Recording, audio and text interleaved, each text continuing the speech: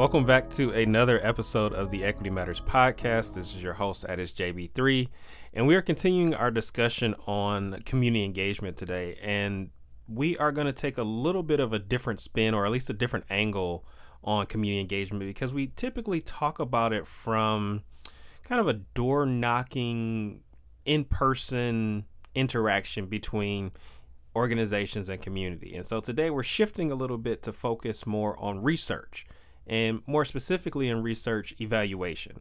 And so we're talking about culturally responsive evaluation and how it's more than just ensuring individuals have a seat at the table, play on words there from the last episode, but we're also looking at how we can center community experience into the evaluation process. And it's expansive how that can be done. In just the same way that we discussed with Dr. Cunningham last episode, there's different ways that you can adopt these tenets and principles to ensure that community experience is represented, not just in the reporting process, but also in the way that you collect your data, the way you analyze your data.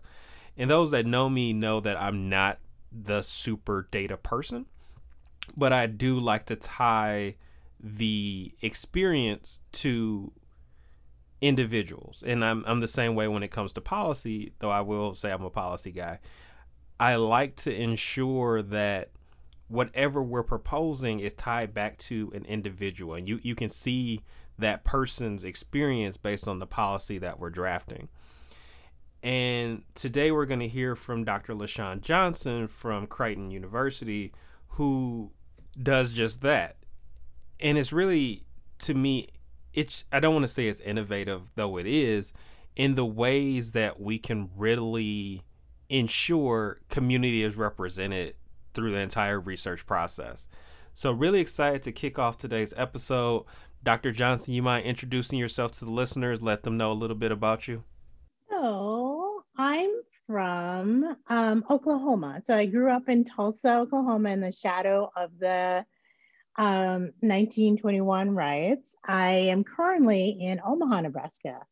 But in between there, I've lived in a few different parts of the country. So I feel like I have a really unique American experience in that I've lived in the Midwest and the Northeast, and I've lived in California. So I've lived on the West Coast as well. So I'd like to ask you, which place was your favorite? I think weather-wise, I loved living in Santa Barbara. It's so nice. Every day is not too hot, and you can go out and be active. I think culturally, I have surprised myself by really liking Philly. I didn't think I would like living in Philly when I first moved there, but it's a big city, but not so big that you can't develop personal relationships. And there's lots of different cultures and lots of food, and it's easy to get around. So really loved living in Philly when I was there. And so tell us a little bit about your educational background. What brought you to this point, I had a sort of funky start. So I did my undergrad work at Wellesley College, which is a women's college in the Boston area. I was a sociology and medieval Renaissance studies major. You don't find too many of us in program evaluation. And really loved both of those areas because they let me think really deeply about stories and the role that stories played in changing culture, but also how they reflected back on culture. But I knew I wanted to go to graduate school and was strongly encouraged to consider leaning on the sociology side of things. So I ended up getting my PhD from UC Santa Barbara, and still felt like I wasn't quite sure what I wanted to be when I grew up. So I ended up actually doing 2 postdocs after I finished my work at UC Santa Barbara. So I did a postdoc at the University of Connecticut in Farmington at their medical school. And that was my first real introduction to community engaged research, doing research in African-American churches with diabetes prevention, and then also starting to do Photo Voice, which is a community-based participatory research method. And then I did a second postdoc at the University of Missouri in Columbia in the School of Health Professions, where I was again sort of working in the faith-based space working with the Islamic Center of Central Missouri, and also working with African American churches. And there, I think I really started to hone my community engagement and started to think about the culturally responsive evaluation lens. But I didn't quite know what it meant at that point. But I started to realize how important it was to get community members engaged and involved in the work. So then I ended up at where I am right now, which is in Omaha, Nebraska. I'm at Creighton University. I'm a faculty in the Master of Public Health program. I'm an associate professor there. I'm also currently the assistant director of the Creighton University at Highlander Space. So the Highlander community is a live, work, learn, play community using that purpose-built community model. And that model was founded in, I think, in the Atlanta area. So there's housing, there's educational opportunities, other kinds of training activities. It's from cradle to college education. So there in our building, there's a community college. There's, things for seniors to do. There's some senior housing that's coming up right now. So in that role, I get both to educate public health students about community engagement and evaluation and health disparities, but also in that role, I also get to work in shoulder to shoulder with community members for identifying problems and solutions and gifts and strengths in their community. So I should say that that center is actually off campus. It's not on the Creighton campus. It's a mile or so away in a neighborhood in North Omaha, which historically for Omaha is the historical African-American, African immigrant community.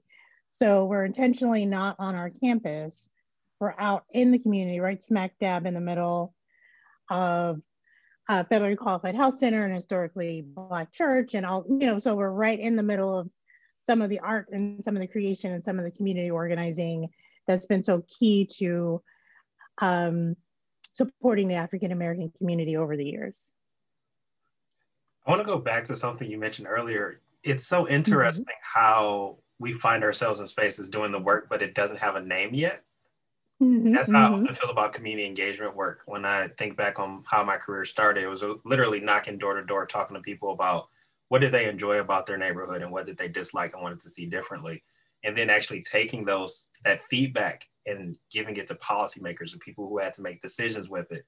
And it wasn't until my master's program, I was like, oh, that's community engagement. Like I thought I was just, talking to folks. And there's like a whole science behind it. And so I'm always intrigued when, people start off their careers and they're like passionate doing the work, but they haven't yet given it a title. And that's one of those things. So like I said, I grew up in Oklahoma and I grew up surrounded by folks who were active in the church, the Black church, and active in neighborhood associations and those kinds of things. And that's just what you did, right? There wasn't a name to it. It's the price you pay for being on this planet, right? You did this work. And so when I decided to become an academic, that was so ingrained in me as a person. It never occurred to me that there weren't other academics who, that was their first thing when they landed in a city, was to figure out, like, where are people? What are they talking about? Like, where do they get together? Like, what do they say? And two, it didn't occur to me that I couldn't not make that part of how I lived as an academic, that I couldn't not be someone who was doing community engagement as scholarship, or at least alongside my scholarship, right?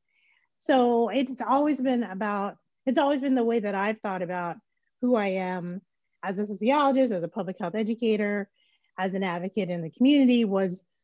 I was in the community, I was talking to the folks, I'm side by side with them, I'm going to church with them, I'm going to Friday prayers in the mosque with them if I need to, like whatever makes the most sense for connecting with them and understanding them where they are rather than where I am, I was willing to do. But yeah, I didn't know at the time as a sociologist, a bit about sort of embedding yourself in a community and doing participation in events and doing kind of observation or ethnography. I knew it was going beyond that, right? Because it felt like when I would read like the old school ethnographies, it's like, okay, I'm going to watch these folks like a fly on the wall. I'm not going to be engaged with them. I'm not going to say much to them, or I'm going to ask them targeted questions, for me, that wasn't enough, right? Because I wanted to make a difference, right? So I had to not only ask them what was going on, but then figure out, well, how do we take what we understand now and do something with it? So, like you said, going and talking to policymakers, I work in a public health sphere. So for me, it's working with providers and other folks that are part of one of the social safety net systems to say, well, okay, how do I take what I've learned now and then move it into training for these professionals, or at least thinking about how these folks are going to be treated when they show up in these spaces. Amazing. So let's talk about kind of what brought you to today's episode, right? Okay. Really defining cultural responsiveness and culturally responsive evaluation. What are those? So I think, like I was saying, I work in the public health sort of health space, and there's been a conversation about cultural humility, and I think folks generally know what that is. And we're talking moving past that, right? So it's not just, I read a book about this community and I know what foods they like to eat. We're way past that now. We are talking about thinking, for me, it centers on thinking about doing something good with evaluation, right? So we know, those of us who've been trained in program evaluation in education or social work or public health, know the dirty little secret about evaluation. And then that is, sometimes evaluation reports were used to unfairly portray communities, really misrepresent how willing they were to participate in an intervention or a program, or just misunderstood it. Maybe it wasn't even intentional, but because those people from the community weren't involved in the way the questions were asked, or were just hard to reach populations, they just weren't even asked the questions, right? And I think in the 90s, the field of evaluation started to do some reflecting, particularly as the field started to get more diverse, and they said to themselves, are we doing more harm than good? Is this something that's actually helping these communities that we purport to be supporting in some of the work that we do? And the answer was no, often. So folks like Rodney Hood started to say, hey, there's a way to do this, that we center the experiences and the stories of the folks most impacted by the issue that our programs that we're evaluating. So that's where culturally responsive evaluation started to emerge, as those folks saying, how can we center and amplify the voices of the folks that were saying, okay, here's a social safety net program that's been introduced in the 80s and 90s, and it's targeted towards these underserved folks, people of color, low-income folks, rural folks. They're our focus, they're our target. That might have been the word they would have used then. How do we focus in on making sure that it's authentic and also rigorous, right? So when you say, well, I had a hard time reaching these folks, so I just didn't ask them why they didn't come to this or why they didn't do this, that's not a rigorous evaluation. That's lazy. That tells only part of the story. And that's how some of these misrepresentations would come out of evaluation reporting. So those of us who do culturally responsive evaluation focus on a few things. And it's worded slightly differently depending on who you ask, but here's kind of the 6 things that we think about. 1, we spend some time trying to understand the larger social, historical, cultural context of which this program or this policy or whatever we're evaluating exists in. It's not in its empty hole by itself. It's part of that community. It's part of that community's history. There's relationships. There's a reason it's there. So spending some time before you even get out there to think about the evaluation, to think about that context. I think the second thing we always think about is there a way to partner with the folks who are most impacted by the thing you're evaluating? So can you work with organizations that serve the community? Can community members be part of the team that's designing the evaluation and participating in it? Like, how can we make sure that they're telling us if we're getting it right? And if we're designing it in a way that's going to fit the lifestyles and the language of the folks in the community. Another thing that we talk about when we talk about culturally responsive evaluation is doing some of that inner work.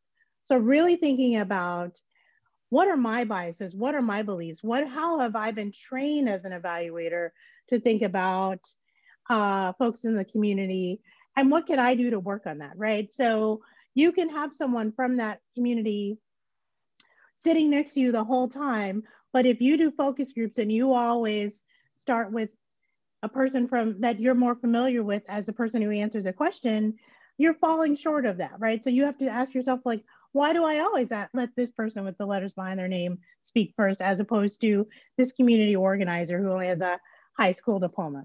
So some of it is about that inner work. That's the third thing we think about, is that sort of self-examination, that inner work.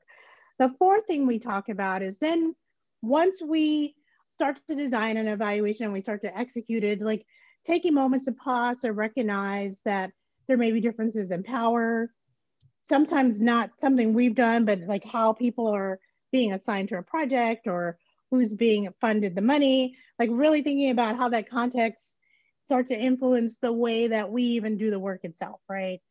Are there things that we can talk about? Are there separate groups we need to have? So maybe if it's employees and their boss don't need to be in a group together, right? So they need to have a separate conversation so they can speak their minds more freely. Or maybe there's differences across neighborhoods in a community. So maybe you've got to do things in those specific neighborhoods as opposed to putting them all together and they feel uncomfortable, or they've got a history with a certain group of people that just would not make them feel like they could be themselves in the space. I think the next thing is allowing for, and I'm a qualitative researcher, so this is always my favorite, is thinking about stories and thinking about that lived experience as being part of the evaluation and the evaluation reporting. So not just leaning on these people didn't come and those people didn't come, but really if you're teasing out the context and you're having these authentic conversations, then you also tease out these stories about what were the barriers, what were the experiences, what was going on, how do we understand it so that we can do it better, right? How can we change it to make it more accessible or make it more supportive of where people are now? You know, how can we find the place, the sweet spot that allows folks to be able to do it at a time that works for them and a place that works for them and also keeps them engaged. And so that's one of the things we think about, is sort of thinking about those stories. And then finally, I think in the thinking about the principles that we have about this sort of cultural responsiveness, thinking about both language and delivery, like if this is a population that's more storytelling rather than doing surveys, find a way to do it that way, right? If this is a community where they naturally organize and they have kind of a hierarchy, let's make sure that that's part of the work. But also thinking about cultural responsiveness from the design to the hiring, to the materials that you use, potentially for the evaluators that you partner with. So maybe that means capacity building in a community so that you're able to work with the folks right in the community rather than bringing out outsiders. But also it's about reporting and dissemination. So making sense of the data you've collected. Are there members of your team from that community? And not just one person that says, oh, thumbs up, this looks okay, but are they helping you make sense of the data? Are they helping you write up reports? Are they helping you think about different channels for getting this information out there, right? So not just a report that sits in a shelf that no one reads, but is there a community forum? Is there an opportunity at a church event? Is there some other way that you can start to get this information out there? But also, are there multiple formats of that information? So let's say you're doing this work and you've listened to them about the current context, and let's say I'm a health disparities researcher, I'm interested in health, but they've also mentioned some things going on around education. Are there ways that I can also make an additional report that maybe I had some findings about education that might be helpful, and also give those to them, right? That's about being responsive to what they need, what's going on, their lived experiences, and also making it useful for them in ways that maybe you didn't even imagine. So for me, culturally responsive evaluation is from top to bottom of the evaluation process. Any part of the process you think of when you think about program evaluation, there's a way to center the voices of those community members and like I said, potentially even capacity building so that they do it themselves. and you're sort of there shoulder to shoulder rather than directing it, top down. I really just want to drop the mic. Like, we can all go home now. I mean, you broke it down so well. I think the part that really takes it to the next level for me is really the responsiveness, right? And I think for so long, we've missed out on great collaborative opportunities because we silo the work, right? You know, we do research, we go on to the next grant, and there's so many like systems change opportunities that we could have if, like you mentioned, share with education or we share with transportation. It's like we can really transform the way people experience communities if we take the time to like share what we found. And that's, I think, one of the places where people get stuck. They, when I often do workshops with folks trying to introduce them to culturally responsive evaluation, and they'll get really excited and like, oh, we can add this person to our team, or we'll make sure that we translate this into Spanish, which, it's okay, but not good enough. But they often sort of stop short of saying, let's think creatively about these ongoing community relationships we can have. Like, are there ways that we can make this useful for more than one thing? Yes, I have a grant that's about this thing, but it couldn't hurt to add a few more questions because the community members have said, we also are really interested in transportation, finding a way to join some of your interests and some of their interests. So then when you come out at the end, you've responded to your need and also their need. So I can give you an example, James. When I lived in Missouri, I'm a cancer researcher, and this is what I'm going to do. This is my life. This is, I was gung ho about it. And I had this grant from a major organization to do some faith-based work in churches around cancer with African American women. And again, this is before I knew about culturally responsive evaluation, but I knew I needed to sit down with these churches and figure out, like, what's going on? What do you know? What do you normally do?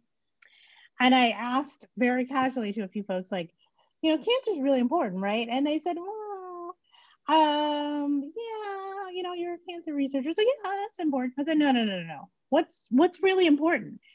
And cancer came like 4 or 5 on the list of things. And what was number 1? It was diabetes. And so I said, oh, okay, that's not what my grant is for. But I stepped back and, this is where the cultural humility part comes in. And I said, okay, I need these folks to work with me. They are the most important part of this project. I'm not. Yes, I have the money, but their voices and their stories are the most important. What do I do? And I went back to them and I said, and I chatted a little bit with the funder, and the solution we came up with is we still did some of our breast health education, but we partnered with the Diabetes Center and some nutritionists. So a lot of the suggestions that you make for healthy eating to prevent cancer are also diabetes friendly foods, right? So we could open it up to other folks and talk about, yes, I'm a cancer researcher, but I'm here to serve you in lots of different ways. And I've listened.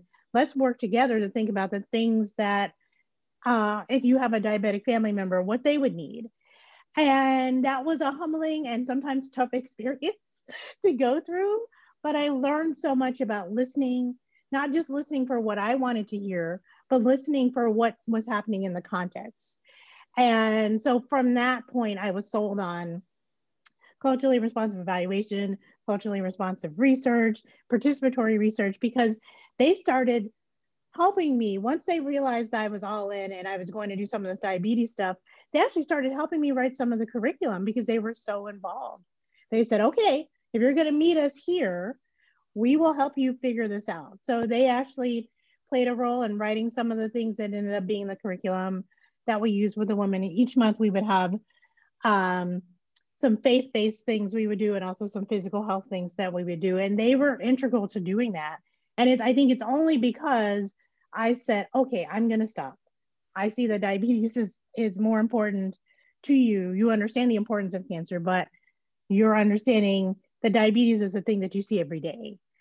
And I think that I give that example because it's, one, me not doing things perfectly, but learning. But 2, it shows you the power of, if folks feel like they are centered in your evaluation, if they are centered in your research, they will work with you. They will tell, if they feel like their voices and their stories are why you're there, they will start to work with you, because that's one of the other things that people get nervous about. They say, well, I've never done this before, or I'm white, or I'm from a rural area, and maybe they won't think I can help them. But if you take that time to do that active listening and responding, it'll take some time. It's still some work. I'm not going to say you just show up and say, hey, I'm listening and now you should work with me. But I have found that if you're willing to put in that work and work with them and think about ways in which you can be creative to co-create something that's going to be helpful for the community, even when you do leave, because that's the other thing about evaluation.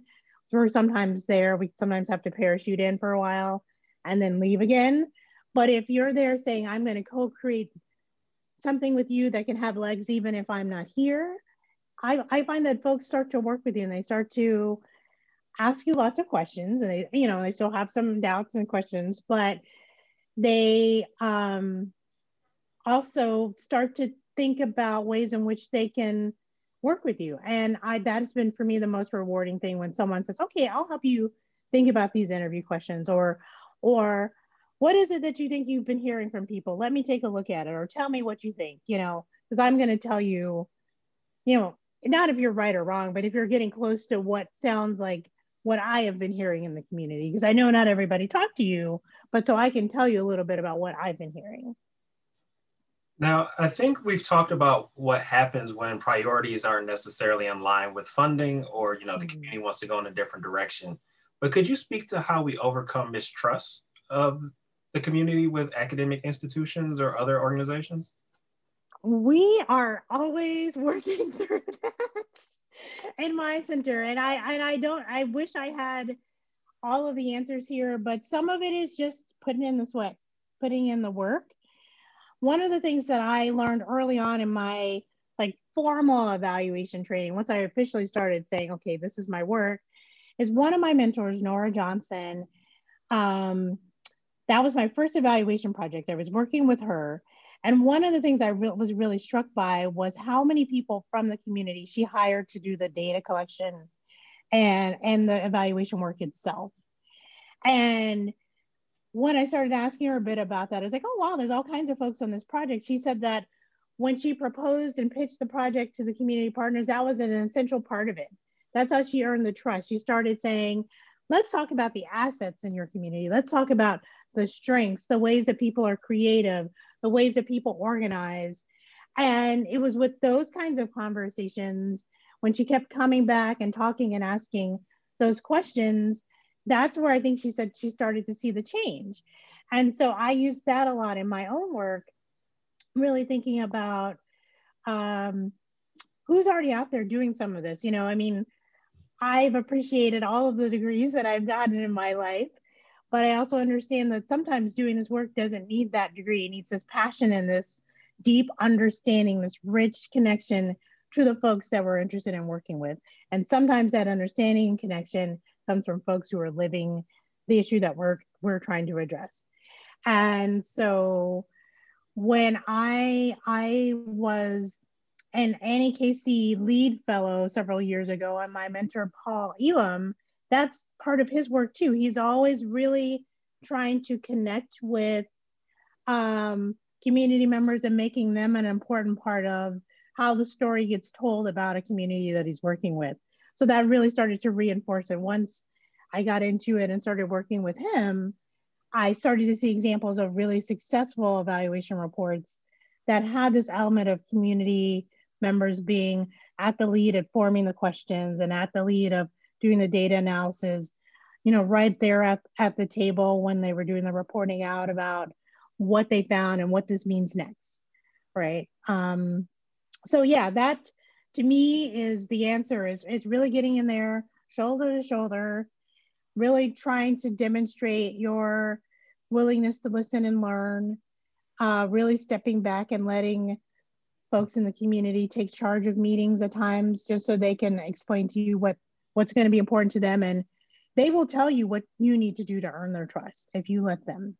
And so it's not always easy because sometimes you get a little bit of a bruised ego, especially if you work at an institution that you weren't responsible for some of the bad things that happened in the past to the folks, but you have to still sit there and listen and not be defensive and learn from it, you know. And I think all of us folks who are from historically underrepresented communities that are now in academia, I've had that moment where someone said, well, this thing happened to me or my cousin or my grandmother, and you may have nothing to do with that, but you've got to learn from it and learn how it makes them feel and learn how they feel when they walk in those doors of your office. They're remembering and reliving that moment.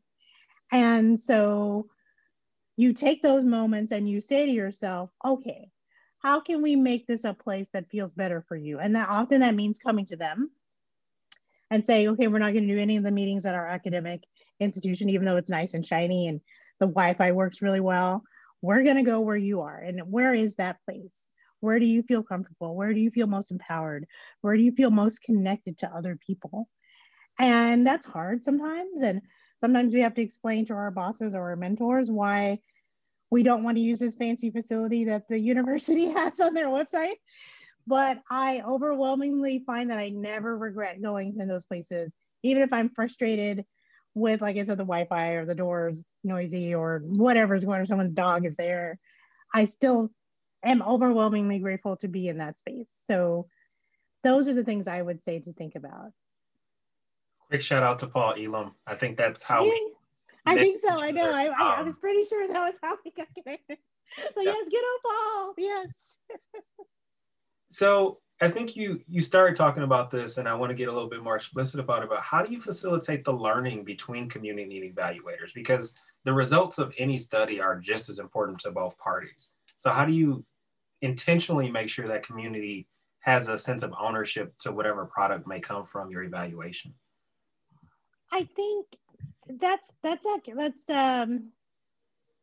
a good question. So part of it is some of that work is done for you if they're part of the process from the beginning. If we go back to those core principles of culturally responsive evaluation, in that their stories are the priority and they are part of the team, hopefully some of that ownership hopefully has started at the start of the project, right? So they're there to the bitter end because they've been employed by the project, or they've been on an advisory board for the project, or you've brought them in to help you do some meaning making around your first pass of the data analysis.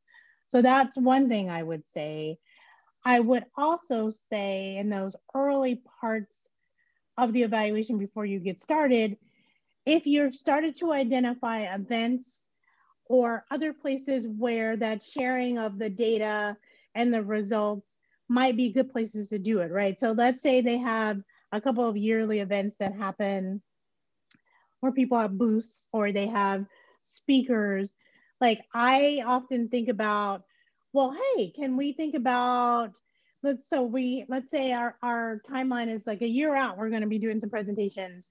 What would be happening in August of 2021, right? Where would you be? What would the community be working on? And so I often find that as if I'm working with community members and we're all kind of working on this goal, like my goal might be, okay, I need to get these publications out, but their goal might be, okay, we've got members of the community that have been here and we're going to give them opportunities to do some of the presentations in the community. We're going to use our capital as academics to get them a seat at the table to have a conversation with a politician or someone that they might not have been able to get on their own, although I think a number of these communities can do that on their own and don't need us to do it. But if for some reason they think they can't, then, hey, we're happy to make sure that that's part of the work that we do. I also now increasingly am using arts-based evaluation methods so that there's some art creation that happens while we're doing our evaluation. And so often there's a lot of events where it's probably not appropriate to just sit down and say, okay, I'm going to read this 10-page report to you while you're having fun at this carnival. But there's often spaces where some kind of art representation is happening. And so I also look for those things. So I'm currently, as a researcher, doing a poetic transcription project where I'm working with a colleague of mine we're doing some focus groups and we're going to turn them into poems, like finding some of the themes. And then we're asking African-American creatives to read them aloud. At this point, because of COVID, probably online, but we were hoping to do it in person. But there are lots of opportunities where there's spoken word or other events in the community where you can say, we're sharing some of our findings. This is the voice of your community and we're sharing it with you, right? And it's accessible. And of course, we'll write a traditional report as well, but we've been already sort of brainstorming about places where we can have these videos shown or people can perform them. So I'm more and more lately looking for those artsy ways to represent some of our data. And either community members or maybe someone from the community that's a professional artist in some way, drawing or doing something. And those are little ways that you can at least introduce some of the process and the data collection with folks. And if they want to take a deeper dive, then you can meet with them or give them a short report about it.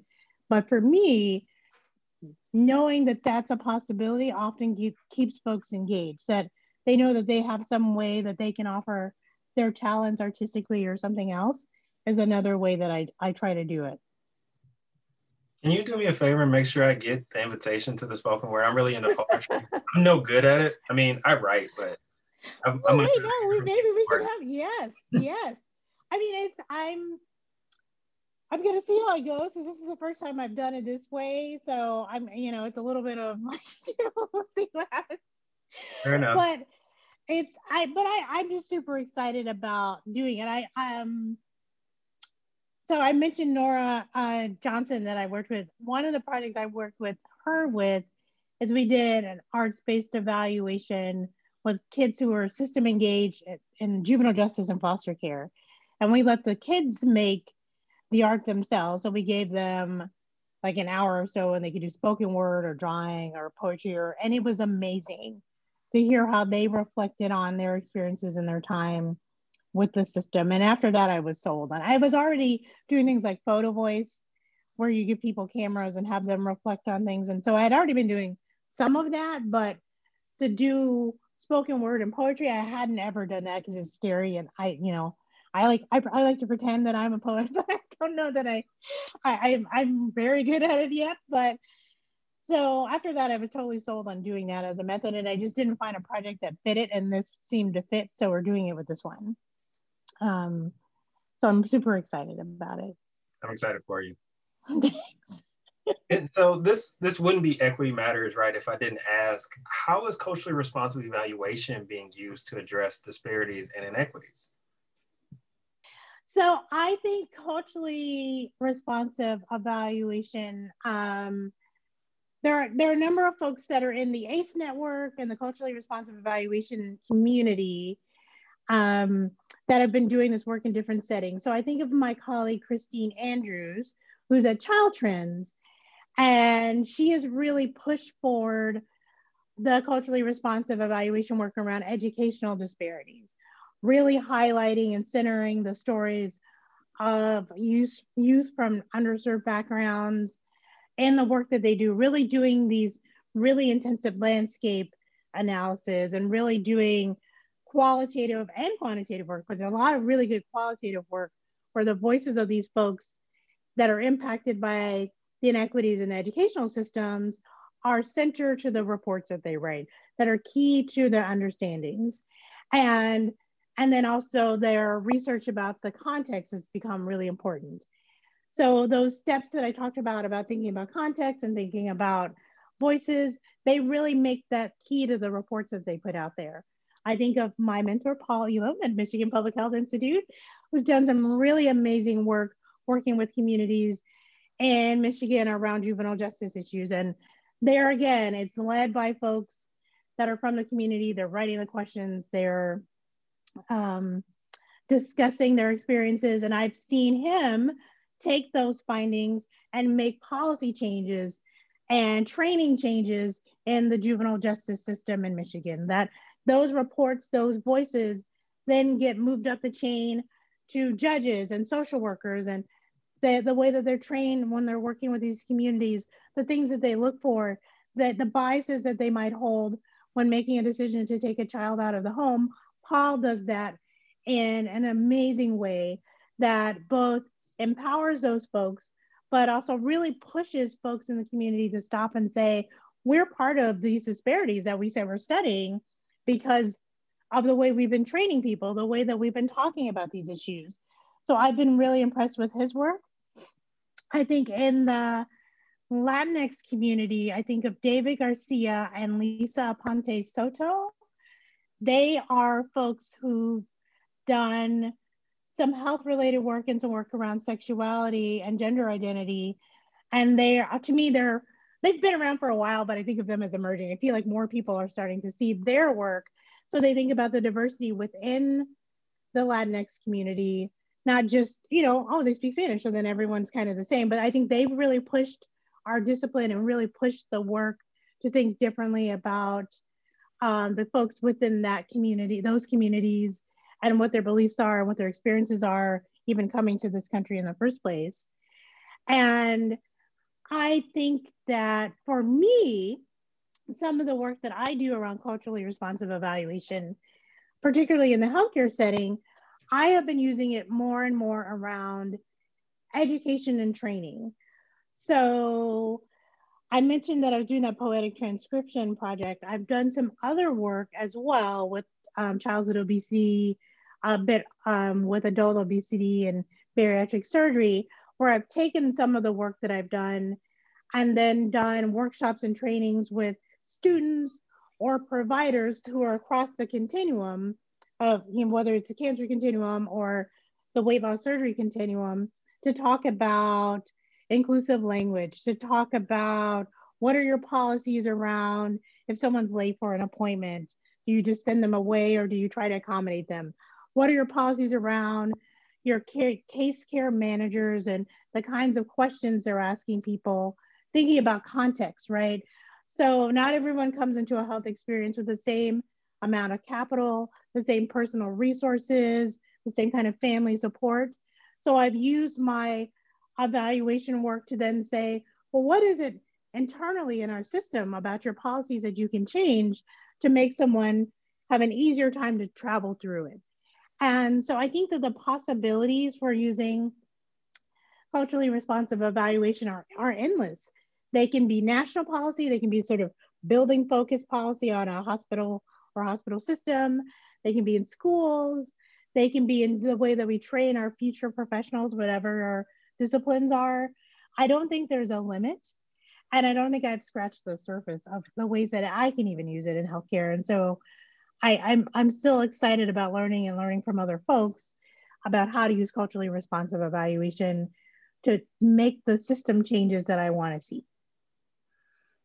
Well, Dr. Johnson, I am grateful for the time and also the work that you're doing. How do people keep up with you, the work, or if they want to learn more about culturally responsive evaluation? Ooh, okay, there's all kinds of options. So if you want to learn about culturally responsive evaluation, I would say spend some time looking at the CREA, the Culturally Responsive Evaluation and Assessment website. There's a lot of links to their conference. They have a conference every year, and then other conferences that do this work.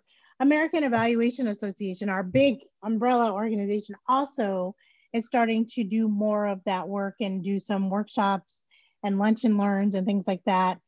I will also say that there are journals associated with both of those organizations, so you can do some learning there. In addition to the AEA 365 blog, which has weeks where they'll highlight evaluators from different communities that are talking about how they're integrating culturally responsive evaluation in the African American community or the Indigenous community. If they want to learn more from me, I am a business owner. I have my own evaluation services, Estella Lucia Evaluation LLC, but I often work in partnership with Michigan Public Health Institute. They have a new Center for Culturally Responsive Engagement. And so I work in partnership with those folks to do workshops and trainings. And I also work a bit with Mirror Group, which is based out of Washington, DC, which is a women-owned, African-American-owned business. And I'm also just accessible as a faculty at Creighton. So folks had also reached out to me there as well. As an MPHI alum, you know that you're at a great place. Yay! Well, Dr. Johnson, anything you want to leave the folks with? Any lingering thoughts? I would say if I had to leave a final thought with folks, I know that folks are often really intimidated about jumping into culturally responsive evaluation because they've been told that it takes a lot of time or it's a lot of work. But I would say it's worth it. Your evaluations will be more rigorous. They'll be more helpful to you and to the communities that you hope to help. And I would also suggest to folks that it's okay to start with baby steps. So if you're in a place where culturally responsive evaluation is new and you're just introducing it to folks with introducing them to CREA or the AEA or the ACE network, it's okay to start with, let's focus on one part of our process and then start to ramp it up. So if it's hiring, or if it's the materials, or if it's how you release the data after the fact, that's okay to start small. Just keep going, don't stop. Keep failing forward if you have to, but there's a way to integrate this into your practice. There's a way to develop a trusting and supportive relationship with the community, but you have to work at it and they have to see you getting started. Big shout out to Dr. Johnson for hopping on the podcast. Shout out to Paul Elam. He was my supervisor in a previous role. Shout out to the Michigan Public Health Institute, who I like to always give credit for kind of building this equity perspective for me. I think had I not made the career shift that I did when I did, I would have been the person that you hear on the microphone now. So definitely want to give just a small token of appreciation for those folks. Also want to give a shout out to those who participated in last week's Equity Matters Social Justice Academy. Really exciting times. I think it couldn't have gone better. You all know I'm a facilitator, and there's often this like conflict for me between training and facilitation. Like I want to pull on people to share their experience just as much as I want to share the information that I have. And so what we did in an hour, I think, was really powerful. I'm excited for the next module that'll be happening sometime this fall, date to be determined, but definitely follow us on social media so that you can keep up with all of the latest updates. That's at Equity Matters Podcast on Instagram, at Equity Matters PC on Twitter, and we are also on Facebook under Equity Matters Podcast. Like us there. Sign up for the listserv just so that you stay in the know. I promise not to scam you or to spam you. What else do we have coming up? So next month is October. We have new episodes. We're going to wrap up this discussion around community engagement. Then we are going to transition into some radical social work. So really excited to pick that apart. You all know I'm a social worker, so you're going to get social work episodes from time to time. I'm also going to be joining the Network for Social Work Management for an event around community engagement. Are you in or are you out? More to come on that when I see the registration information goes up. I will definitely link it to our pages so that you can sign up if you are a member. Really excited to engage in that conversation. And I think my continuing education stuff picks back up in October also. So I'll be back with the MSU School of Social Work. Got a few sessions lined up for the fall. Shout out to Shimon Cohen, who I know is kicking off his series with Michigan State University. So many exciting things to come. To all those folks out there who are starting the semester, definitely be safe, whether you're virtual or in person.